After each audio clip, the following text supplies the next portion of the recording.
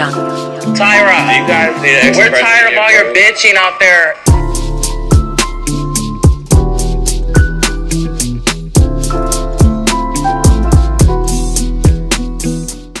Hello. Welcome back to another episode of the podcast. It's your girl, Tyra. I'm sorry if the quality is not the best. I tried to turn off, the air and the Xbox and the TV because they make a buzzing noise in the background, but I don't really have a stable place to exist right now or live.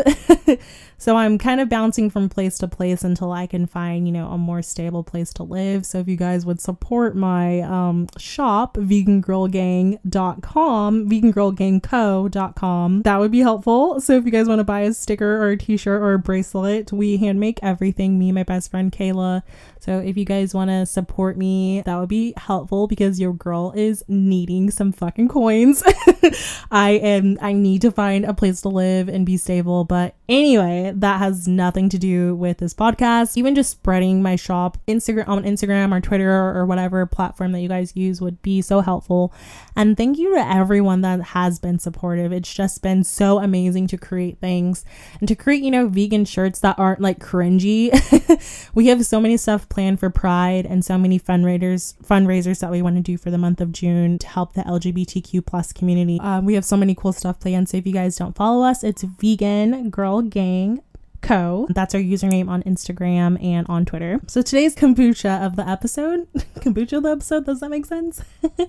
Today's kombucha, my best friend Kayla, if you guys don't follow her username is for sure a Gemini on Twitter, and I believe she just changed it to that on Instagram, so you guys should follow her. She's my absolute soulmate. She is my co-owner with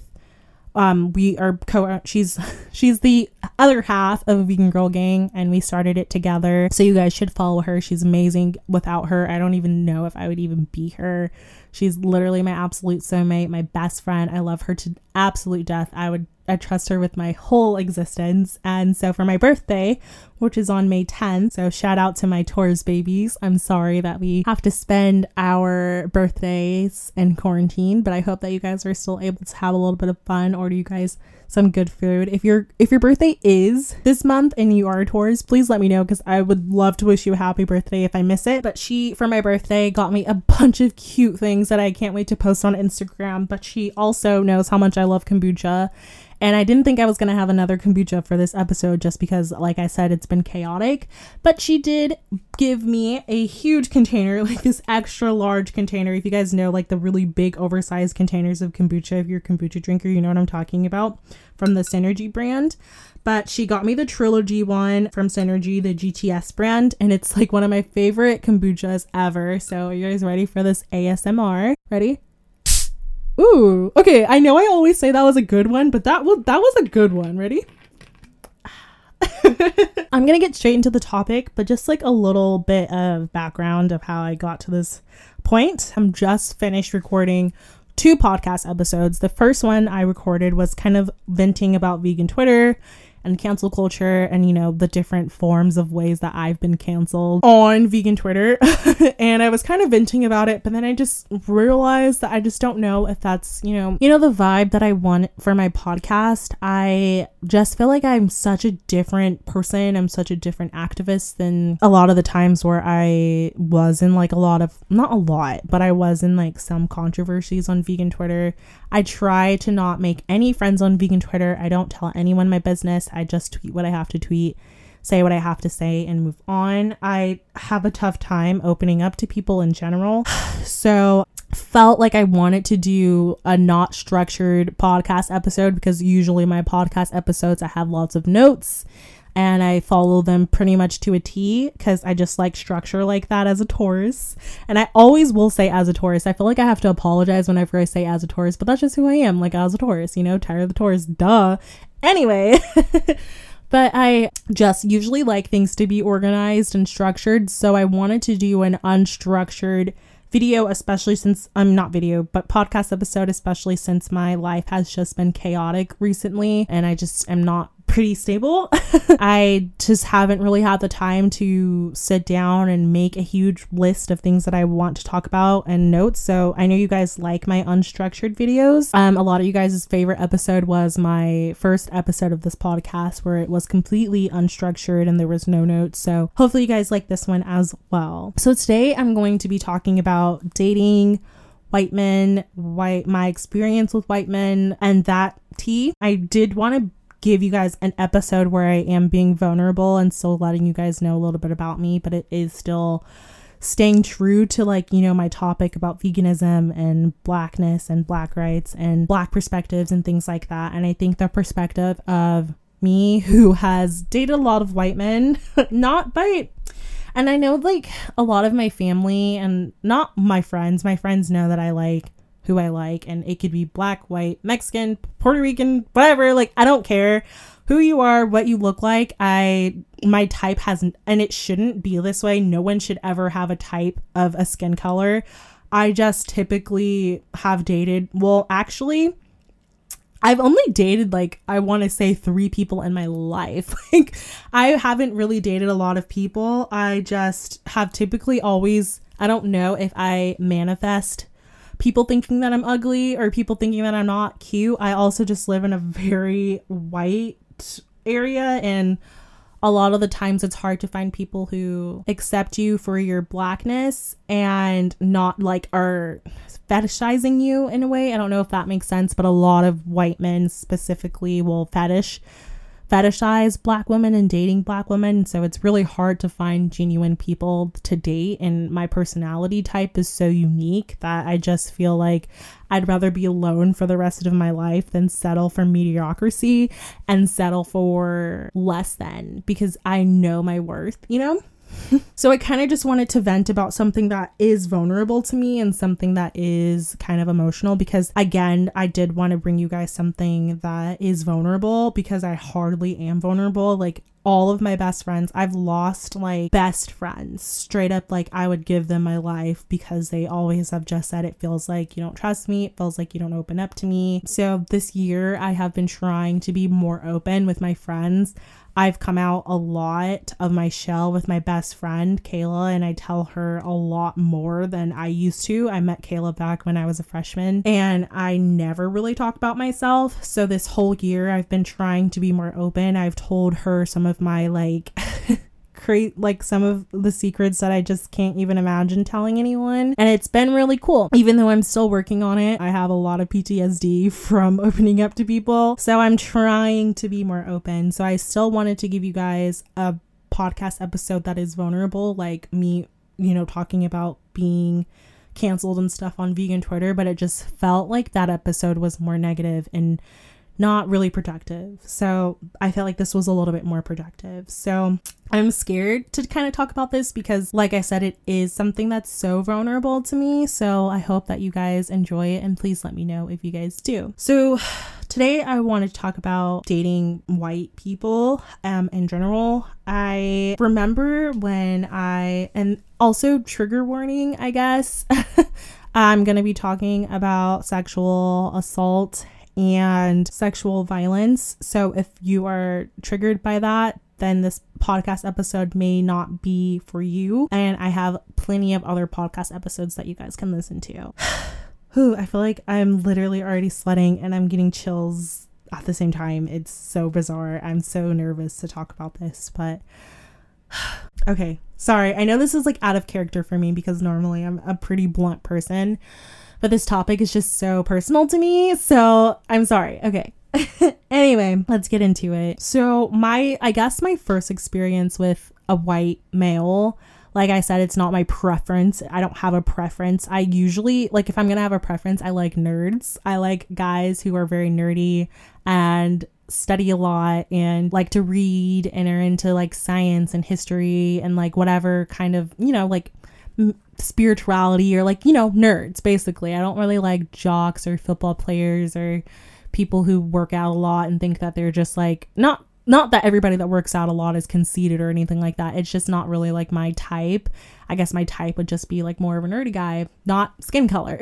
You know what I mean? So anyway, I guess my first kind of crush was in I don't remember when I started to like him, let's say 3rd grade. And I liked this guy, and he was white. He didn't live too far away from me. And I remember this girl who we were kind of like frenemies. We would sometimes be friends, and then sometimes we'd be straight up villains to each other. And so, you know, like petty little kid stuff. But I remember we both liked this guy, and I remember I went to my best friend, my elementary school best friend house for a sleepover. And this has nothing to do with like liking white guys, but it is something about racism. And, you know, something that I think is interesting that happened to me is while I was spending a night, I was at one of my best friend's houses, and she had a sister.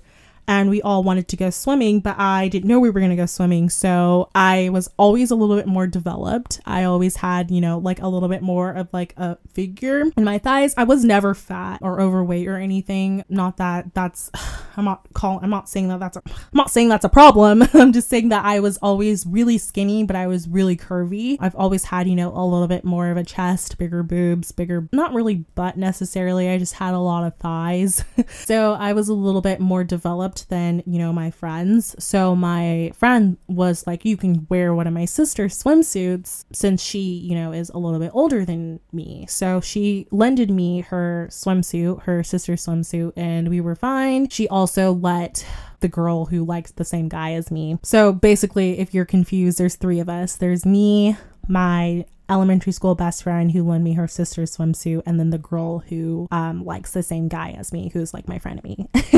So we were all in swimming, and it was great, and we had a good time. And my friend's mom was making us food, and so I remember we were coming back in from swimming, and my friend's sister saw me in her swimsuit, and she completely freaked out. She was like, how dare you give this random my swimsuit? I don't know what kind of diseases she has. And like, mind you, like in 3rd grade, like what? And so I remember she was just freaking out, and I started crying because she was saying all these erratic, crazy things about me that I didn't really quite understand was racist at the time. And I don't remember exactly what she said, but it was racially motivated. She just kept saying, I don't know what kind of diseases she has. I don't know where her family's from. I don't know whose mouth she's been on. And just like all this weird stuff to say to a 3rd grade black girl as a white woman who was older. And she was, I want to say in like middle school, but I mean, she's still older, you know, so it is kind of weird to be yelling at this 3rd grader. And that's another thing that happens to black women, is that we usually get hyper-sexualized even when we're younger. So people view us as being a lot older than we are, usually because we look a little bit more developed, but they don't usually treat us as children. This is a huge problem. You can Google it, where black women or black children, little girls, are not treated as, you know, the same as like a white little girl. We are hyper-sexualized. So she was assuming I was doing all of these sexual acts with these random men, and just as a child, you know. And at the time I didn't really understand, but now that I'm older, I understand that it was racially motivated and racist. And her family's a huge Trump support family now, I believe, so that makes sense. Or if they're not Trump supporters now, they are just, you know, not really liberal. They're a lot more conservative. So I guess now that I am older, I can kind of, you know, put pieces together a little bit more. But I just remember crying, and I was so upset. And so that situation, sorry, my dogs are barking. My dogs started barking, and it like kind of frazzled me, and now I'm not exactly sure what I was talking about, but I'll just move on with the story. So that swimsuit situation happened. So I was a little bit frazzled. I was sad and I was scared. I just remember feeling weird. I didn't quite understand all the sexual weird things she was saying to me, because again, I'm in 3rd grade. I've always been a very sensitive and innocent child. Even in high school, I was very vulnerable. I was very naive. I was very innocent, and I was very trusting. So I didn't understand like all these sexual things she was throwing at me. So I remember just feeling weird. I wanted to go home, and I didn't want it to seem like a baby. This was, I think, the first time I had ever even been to my friend's house, even though we had been best friends for a while, which is also a little bit weird, because she would always come to my house, but for some reason I never went to hers. I don't know why, but it was a little bit bizarre. But I remember just thinking like, I want to be able to come here again. And I don't think I ever actually went back. Now that I think about it, I'm pretty sure I didn't, but I didn't want it. I wanted to, enjoy this time with my best friend because, we were best friends. So I wanted to spend the night at our house. So I sucked it up. And I remember that night we were all sleeping, or we were all just sitting on the top of my friend's bunk bed, and we were talking about our crushes that we had, at our school. And I told them my crush. Let's give him a fake name. What should we call him? We'll call him Mayo. Because, okay, also he's an asshole now, in my opinion. And so I don't feel bad calling him Mayo. So we're going to call him Mayo. So there you go. If you're offended, I don't give a fuck. But here we go. So we both liked Mayo. And so I said I guess I said that I liked Mayo. And then my frenemy, which I'll just call her frenemy. And then frenemy was like, oh, I also like Mayo. So we both found out that day that we both liked Mayo. Even though we both kind of knew each other liked Mayo, we just kind of ignored it. But this was the first time that we aired it out that we both like Mayo. So I'm laughing every time I say Mayo. It's hilarious. Okay, sorry. Anyway, so I remember she got very upset that I liked Mayo because I remember her family was pretty close with Mayo's family. So I think she just kind of felt like she more so had dibs on Mayo than me. And I'll never forget this because it was one of the first times. It was one of the things that shaped me into realizing that, not realizing because this isn't true, but as a child, even into college, I believed that I was less than. I always believed that because I was Black, I just was like not less than white women, just that I believe that society viewed me as less pretty and less beautiful and less worthy of like love, which is kind of sad. And it's not like a failing of my parents or anything. Everyone my whole life had always told me that I was so tall. I've always been so tall and skinny, and everybody would always say she's so gorgeous, she should be a model, and I never understood it. I looked in the mirror and I never thought I was pretty. I never felt it. I always was confident, but it wasn't like I knew I was pretty. It was just that this is who I am and I'm confident in that way, which is a little bit weird and kind of, it doesn't really make sense. I was never not confident. I would stick up for myself, but I also knew that I was ugly, and it was a weird kind of dynamic that I had, and like a fight that I would have in my head that just didn't really make sense. So I remember frenemy got so mad that I liked Mayo that she looked me dead in my face and she said, and oh God, this just shaped me so bad. That's why I still remember it to this day. She looked at me and she said, well, he will never like you because you're Black. And now, like, looking back on it, it doesn't seem like that big of a deal. Like, oh, like this child said that she'll never like you because you're Black. But when you don't fully understand racism, when your school system doesn't teach you about racism, when they don't make you feel welcome, especially majority of my teachers were white. I had a lot of issues with racism with my teachers. So when you're not taught, when the only person that's kind of teaching you about racism and about Blackness and feeling beautiful and about Black pride is your parents, you typically, you trust your parents and you believe them, but when they're the only, and it's not like my mom was the only one that would tell me I was pretty. So many people would tell me that I was pretty and that I was tall and that my eyes were nice and like this and that I just never believed it. But when your parents are kind of, the only ones when you're growing up really teaching you about Blackness and feeling beautiful in your skin, you just kind of don't take it as serious. I don't want to say that because not every Black person experiences is the same, but it's like when your parents tell you you're pretty, but you won't really accept it until your crush says it, when you're a kid. It's kind of something like that. So she just said, he'll never like you because you're Black. And that kind of, and I didn't really understand racism at the time. But I just always, in my head for some reason, when she said that now, which carried me into my adulthood, always just kind of accepted that I was going to be looked at as uglier than white women because I was Black. So I remember just never really pursuing Mayo after that. I always liked him, and I remember I invited him to my fifth grade promotion ceremony party, and I remember he came and I was so excited. And I told all my friends that didn't go to my school, that went to my church, that I was so excited because he was there. And I still liked him, and I still made that known to, my friends and stuff, but I never ever tried to, pursue him or anything like that, because I knew that he wasn't, gonna like me because I was Black.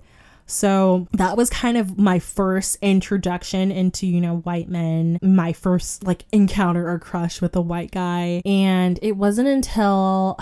let's see. I remember in 7th grade is when my second encounter happened. I didn't actually like this guy. He just sat behind me, and his other friend sat next to me as well. And I remember he would always grab, my boobs. And I always had, pretty big boobs because, like I said, I was a little bit more developed. My boobs are huge now. And so I've always, was a little bit more developed, and that's kind of the time period, when you're figuring out your body, you're going through hormones, you're really, into the opposite sex, and not even just the opposite sex. Obviously, you could be into whatever gender or whatever sex that you want to fucking like. You're just really, your hormones are fucking going all over the place, and you're just horny little children, you know what I mean? But you don't really quite understand what it is. I'm not excusing that. I'm just saying that that's the kind of the time period where this is happening in, 7th grade. And I remember he would, grab my boobs, and I would get so irritated and mad, and I didn't quite understand why he would do that. And I remember he started to get his friend to also, grab my boobs, and they would do it while the teacher's back. I remember it was in, I don't actually want to say what class it was, just in case somebody can somehow figure this out, but it was in one of my morning classes. And I remember he would get his friend to start grabbing my boobs too whenever the teacher would turn around or write something on the board or go to her desk, or we would watch a movie or something in class. I remember he would always grab my boobs, and he started to get his friend to do it. And I remember one time because I would always just let it happen. And I remember one time I asked him, why do you grab my boobs when my best friend at the time, it's a different best friend than I had in elementary school, but my best friend at the time in middle school, we both were pretty developed. She was white. We both wore the same size boobs. We both had the same body type, and, we shared a lot of similarities physically. So I remember asking him one time, why do you harass me? Basically, I didn't say harass, but I said, why do you always touch my boobs? Why don't you touch, so-and-so's boobs, who is, pretty built the same as me? And I remember he said, well, because we don't get in trouble if we do it to the Black girls, but we'll get in trouble if we do it to the white girls. And so that taught me that I shouldn't say anything to like my principal or my teachers or anything, because in my head, I just thought, oh, well, they're not going to do anything if it's, and obviously they had learned somewhere that if they harass Black people, they won't get in trouble. But if they do it to a white girl, they will. And that's another thing that just happens to Black women so often, is that,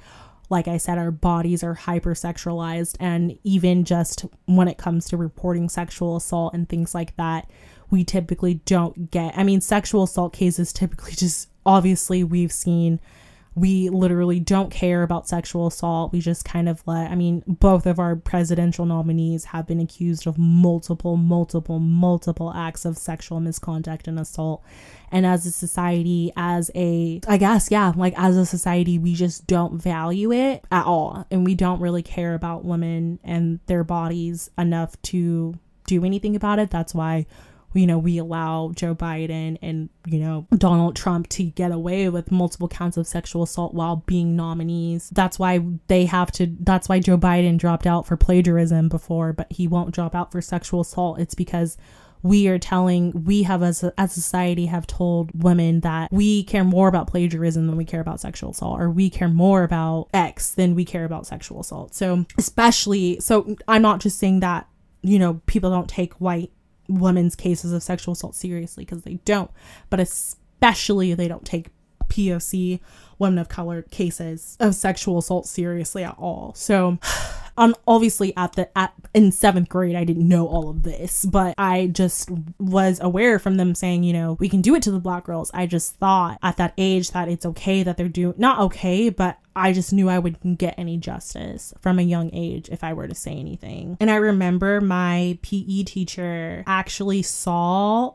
one of the guys that I was talking about assault me, and he didn't say anything and didn't do anything. So that kind of also was validation that this would be allowed to happen, and people, and I'm not saying that my other teachers or my principal wouldn't have done something, but I just in my head thought, you know, nothing's gonna happen for me because no one's gonna believe me and no one's gonna take my self seriously.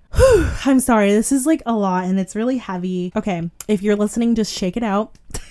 I don't know if you feel heavy, probably because it's my experience. So obviously I lived through these things. So yeah. So all right, shake it out and let's move on, because it doesn't get any better.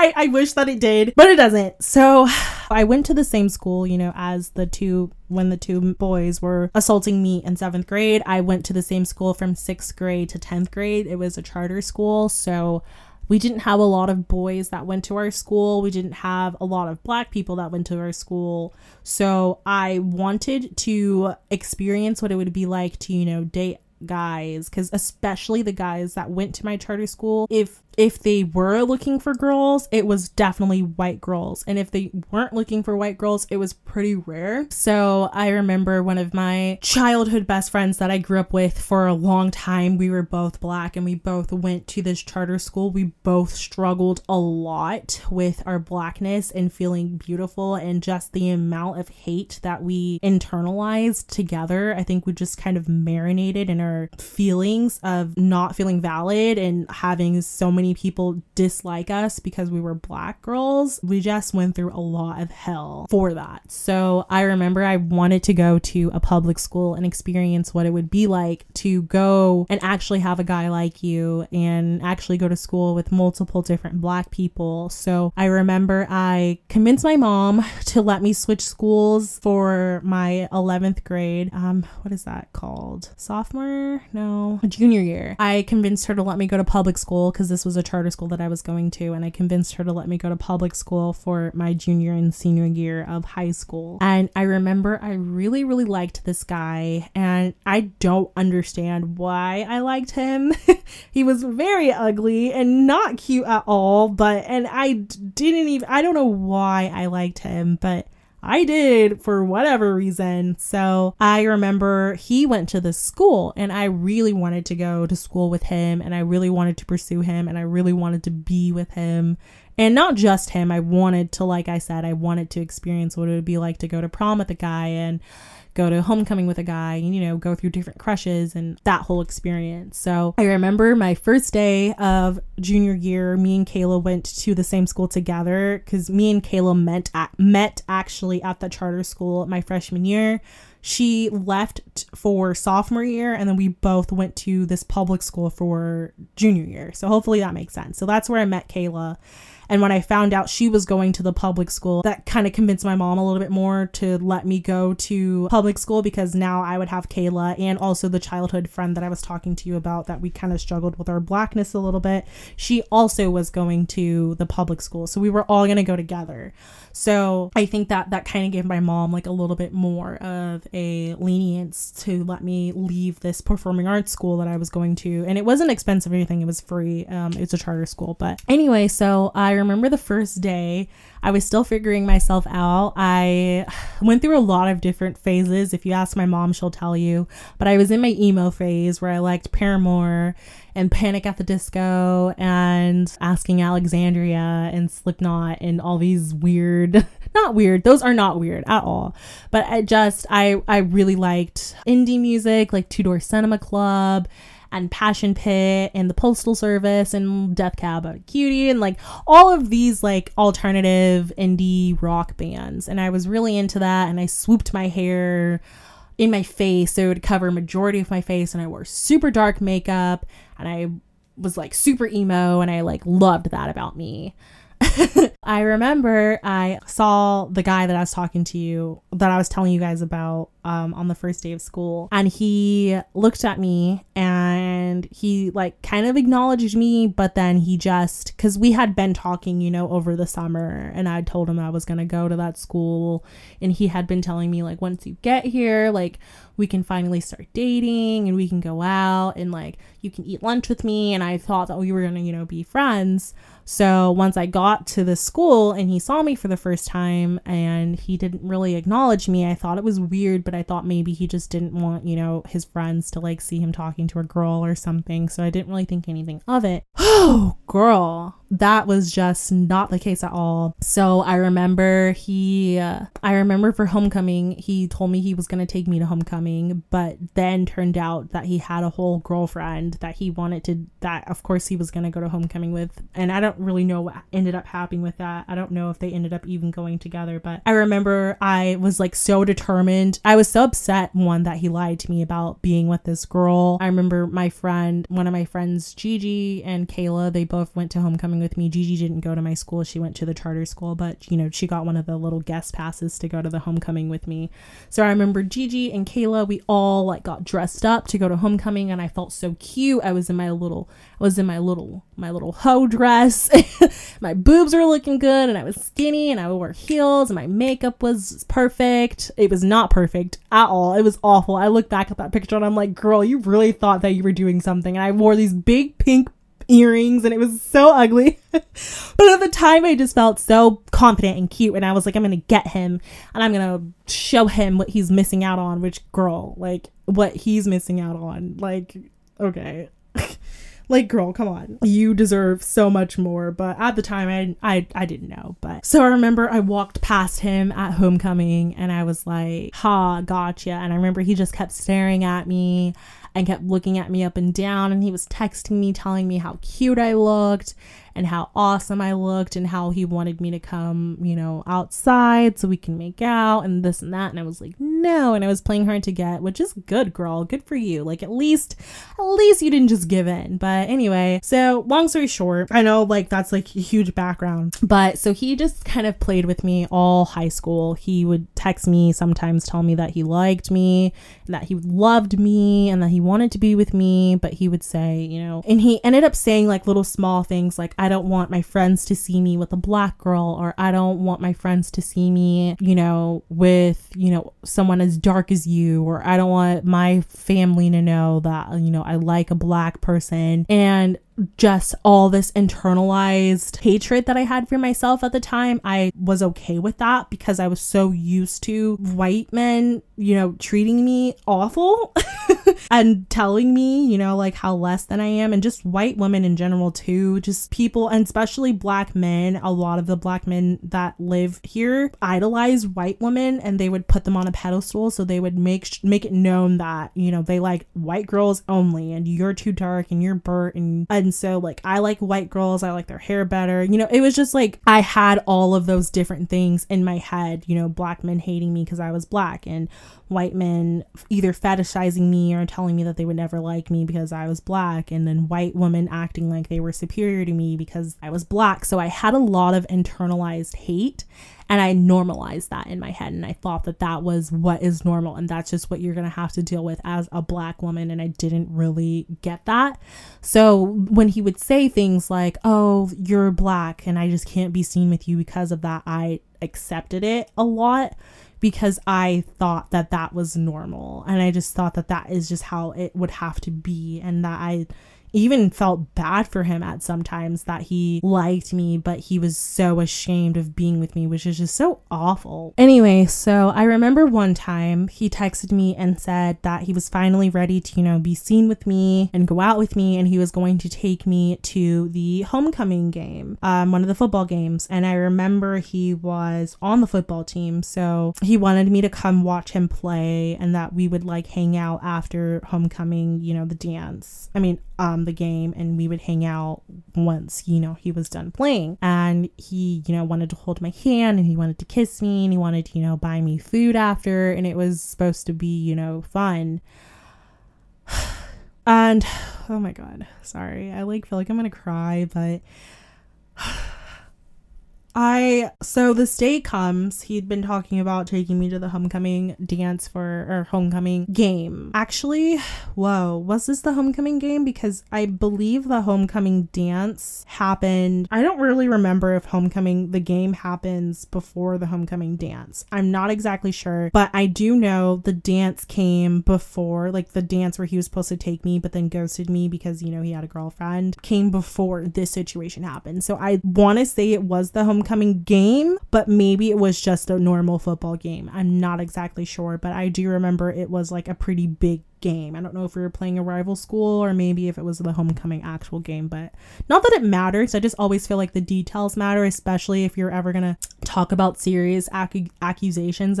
People want, things to be like perfect and no type of uncredible whatever. I'm sorry. I'm just gonna talk. I'm sorry. Anyway, so like I said, I don't really remember if it was the homecoming game or if it was just a big rival game. So I remember I was in my room and he was texting me and he told me that he was going to pick me up. So I asked my mom and I said, hey, I'm going to go to the homecoming game with a few friends. Is that okay? And at first my mom was very protective over me. She would not let me do things. And now that I look back on it, I'm very grateful for how overprotective my mom was, even if sometimes it was a little bit too much. But I'm actually very grateful for that because she probably saved me from a lot of heartache that I didn't really need to experience in order to grow. Stuff that probably would have helped me grow, but I didn't need it in order to grow, if that makes sense. So I remember this was one of the rare occasions she told me that I could go out.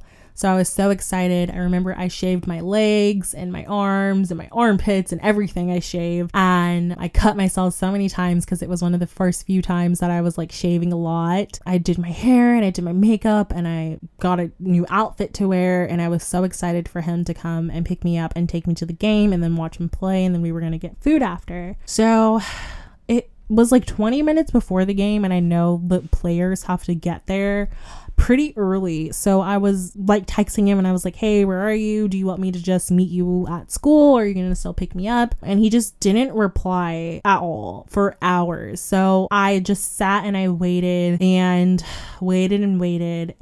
he never texted me or anything. And so I remember I just sat in my room and I cried for so long. And I was so upset because this was supposed to be the first time that he was going to, take me out and show me out to his friends and have him, be together. And so I guess it was like pretty much after the game because I lived pretty close to the school. And so I could hear the fireworks that they did after the game, which is why I thought that this was probably a pretty big game. I want to say it was homecoming, but maybe it wasn't, but there was fireworks and I remember hearing them. So that meant that the game was over. I remember I heard the fireworks and I got a text from him pretty shortly after the fireworks were over. And he texted me and he was like, oh, hey, sorry, my phone was dead, which makes no absolute sense. Like, how is your phone dead? But then it's charged now. Maybe you charged it while you were playing, but then why wouldn't you charge it before you left the house if you knew you were supposed to pick me up, or at least text me from someone else's phone and let me know that you're not coming to get me?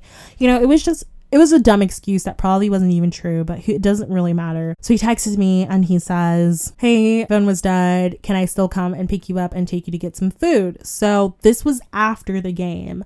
So I somehow had to convince my mom to let me, and she knows the game is over at this point. So I had to somehow convince my mom to let me go out, after homecoming. So I told my mom, I think I was honest with her. I think I said I wanted to go out with this guy and he was just going to take me, I think, to Taco Bell or In-N-Out. I don't remember which one I said, but we're just going to go get some food and he's going to take me and then he's just going to drop me back off at home. And my mom was just being very nice this day. I don't know why. It was very rare. This was very rare for her, which breaks my heart even more now thinking about how much she, wanted to protect me, but she was letting me, have an experience and, go out and experience all these normal teenage things. After a few convincing, I remember I laid on the bed with her and I was just begging her to let me go, and she ended up letting me go. He picks me up. I run out of the house because my mom is the type that loves to just like interrogate people and like ask them so many questions. So I remember I ran out of the house once he texted me that he was there, and we were in the car, and I remember we were driving towards Taco Bell and In-N-Out. They were in the same parking lot. And I remember we were driving towards them, and then he makes a turn away, like in the opposite direction, and we pass it, and I'm like, where are we going? I thought we were gonna go get food because, you know, like I said, I was a very naive girl. I was very innocent. So I remember asking him, like, where are we going? I thought we were gonna go get food. And he was like, oh, like, I don't really actually have any money to go get food, but I was just gonna take you to my house and we could watch a movie or something and eat there. So I was like, okay, knowing that that was like gonna take too much time if we watched like a full movie. My mom was like not gonna go for that. But anyway, so we ended up going to his house. And so I remember being weirded out because I'd never been to a guy's house and his parents weren't home, and I knew that we weren't supposed to do that. And like I said, I was a very good child, and not saying that people who did this stuff were bad people or bad children at all. This is very normal teenage stuff, but I just usually wouldn't want to do it just because I wouldn't want to like go against my morals like that. It was very much my own morals. So I felt weird being there, but I liked him so much. I just thought I was so in love with him that I was just excited that I was even at his house and got to see his room and like where he texts me at night. And I just was so excited, but I was very nervous. So I remember we went upstairs, we laid in his bed, and he turned on something. I don't really remember what it was. So we were laying there, and I was kind of just like scared and like confused why we were here because I thought we were going to get food. And then a girl was hungry, but okay. And so I remember he starts trying to make out with me, and I was okay with that. So we made out a little bit, and then he just started to get very aggressive with me, and it was really weird. And so he started to like put my hands, you know, in inappropriate places, and, you know, just kind of like was forcing me into doing different like little acts that I wasn't really okay with. Then, so mostly it was just touching. And then he said, I can't actually remember exactly what he said, but he said something about, well, I'm horny or I'm hard now, so you need to get me off or something. And I was like, what do you mean? And he was like, well, we're going to have sex. And I was like, sex? Like, I don't want to have sex. I never wanted to have sex. I just, for a long time, thought I was even asexual. Saved myself for marriage or anything. It wasn't like a religious thing. I just always pictured myself, you know, losing my virginity to someone that I loved and someone that I cared for and that I was dating, you know, in a relationship with. Like, I very much wanted it to be like at prom or, like a typical teenager that wants to, lose their virginity, very special to them, So I just remember saying like, no, I don't want to have sex. Like, please, no, I don't want to do that. And he was so persistent. He just said, and he just said it like, well, I'm horny. Like, you made me like this. And I thought that it was, my fault. Like, I did this. Like, I led him to believe that I wanted to have sex because clearly he's, turned on and hard. So he can't get that way himself, which is crazy because obviously he can. But at the time, I didn't even understand how even sex worked. Like, I was that naive. Like, I was literally just like, what? So I just remember thinking like, fuck, like I did this. Like, this is my fault. I turned him on. So clearly I have to finish it because I did this. Whew, sorry. Ugh, it's emotional when I talk about this, so excuse me. I'm trying to be as strong as I can, but it's hard, so sorry. I remember he just was so mad that I even was not even considering getting him off. You know how like a lot of teenage boys just feel entitled to your body, especially even men now today. If they get turned on, they think it's like your responsibility or your job to, finish them off. And if you don't, it's like hell. Anyway, so a lot of men have that entitlement that is just awful and weird to me. But I thought, this is my fault. I turned him on, so I have to finish it, but I don't want to have sex. So I remember I just did like oral sex and he finished within like a few seconds, thankfully. Then he looked at me and he's like, all right, I could take you home now. And I was like, okay. And then so he turned off the TV, turned back on all the lights, and I remember he went into the bathroom. I stole a piece of like a gum wrapper because I'm weird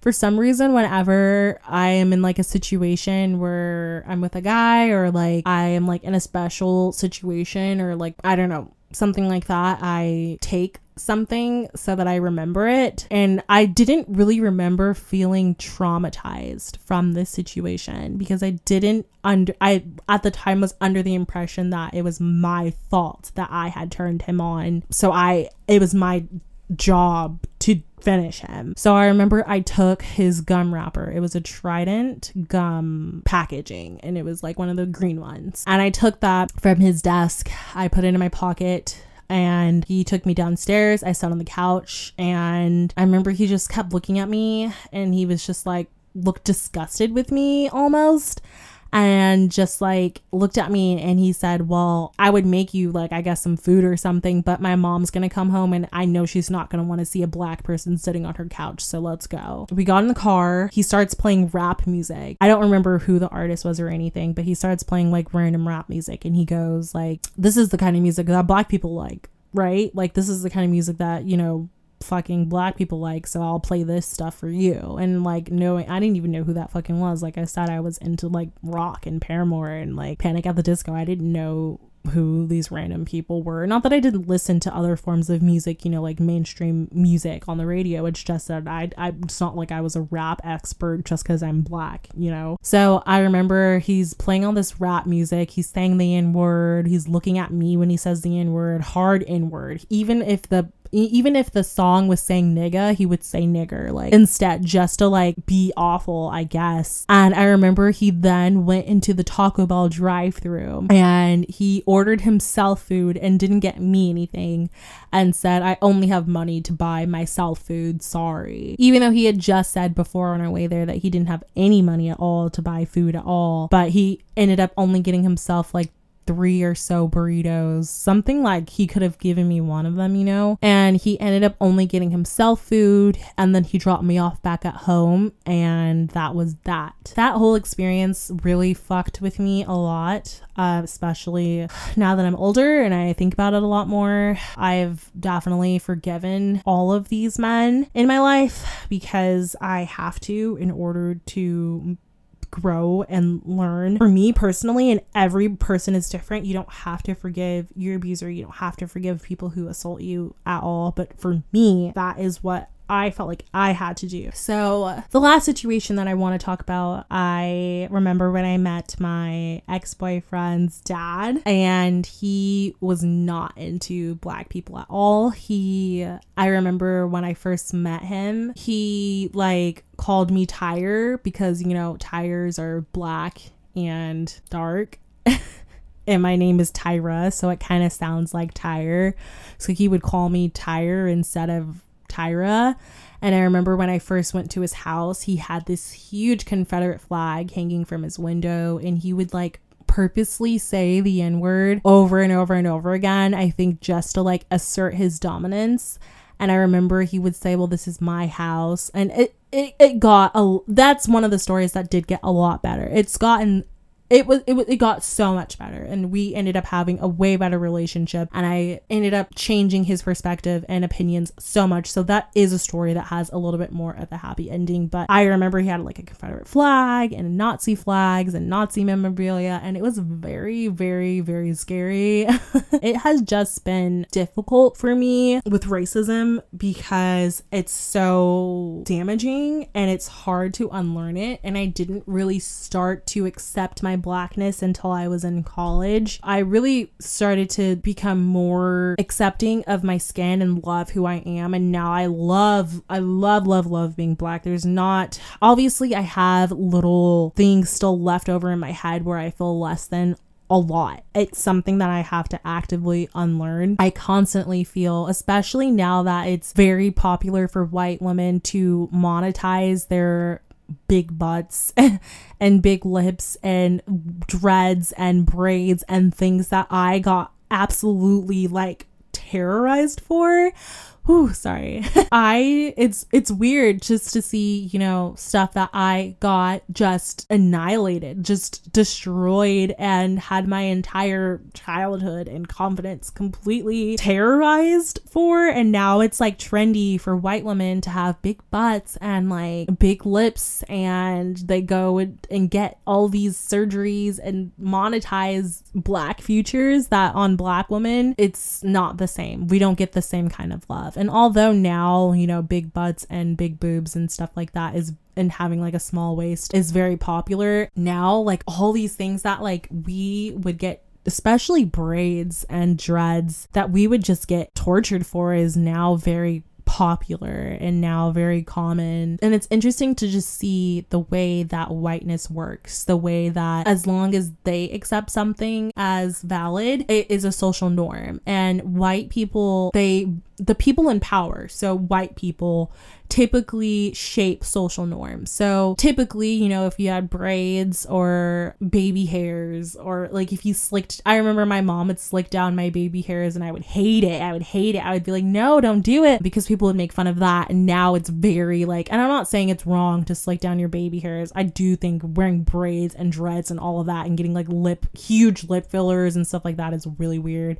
I don't really necessarily hate even lip fillers. Like if you have really thin lips and you want to, you know, plump your lips up a little bit or overline your lips, that's not really a big problem. But it's like now it's like their lips are bigger than mine and their tans are darker than mine, and you're wearing the same skin, the same foundation shade as me, when I get absolutely terrorized and killed for even looking like this, and you just think it's a funny, cool trend that when it's over and you guys move on to something different, you guys can just take it off. I wanted to share these stories mostly because there isn't like a happy, there's not a happy ending, but the reason I wanted to talk about this and share this was because I know that there are other Black women out there who needed to hear this. I know that there are white men and white women who can listen to this and understand a little bit more what it's like to just see the futures and see the things that I got bullied for, just even being Black, even being dark skinned, now be monetized by white people for looks and aesthetic purposes when we were completely destroyed for them. And I just think that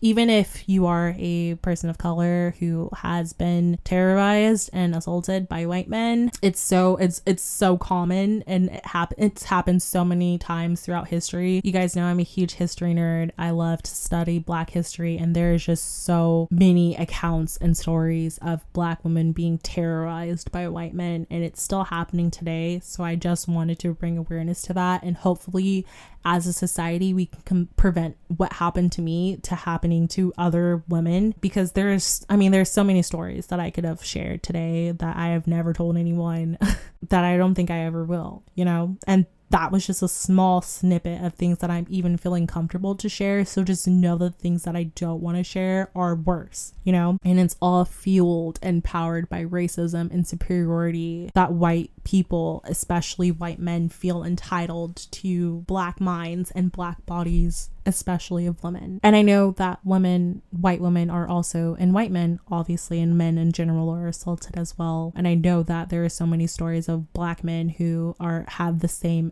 situation happen to them with either white males in like a gay relationship or a bisexual or whatever kind of relationship, or they will have the same thing happen to them with white women who will kind of sexualize them. And especially little Black boys are highly sexualized in our society too, just like Black women. So I just wanted to talk about this to hopefully help someone, even if it helped one person either learn or feel less alone. Hopefully this helped. I feel so weird being this vulnerable.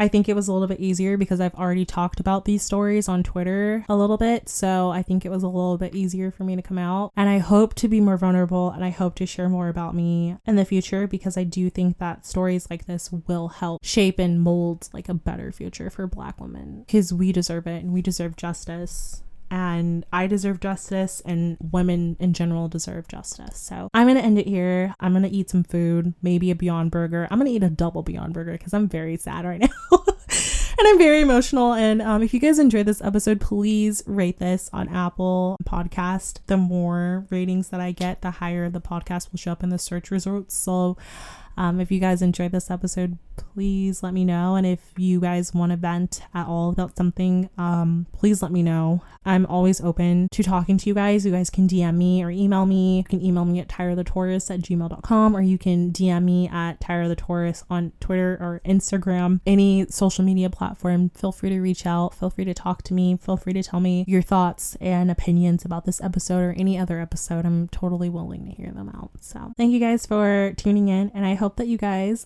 like this podcast and this podcast episode, and I will see you guys in my next episode. Bye.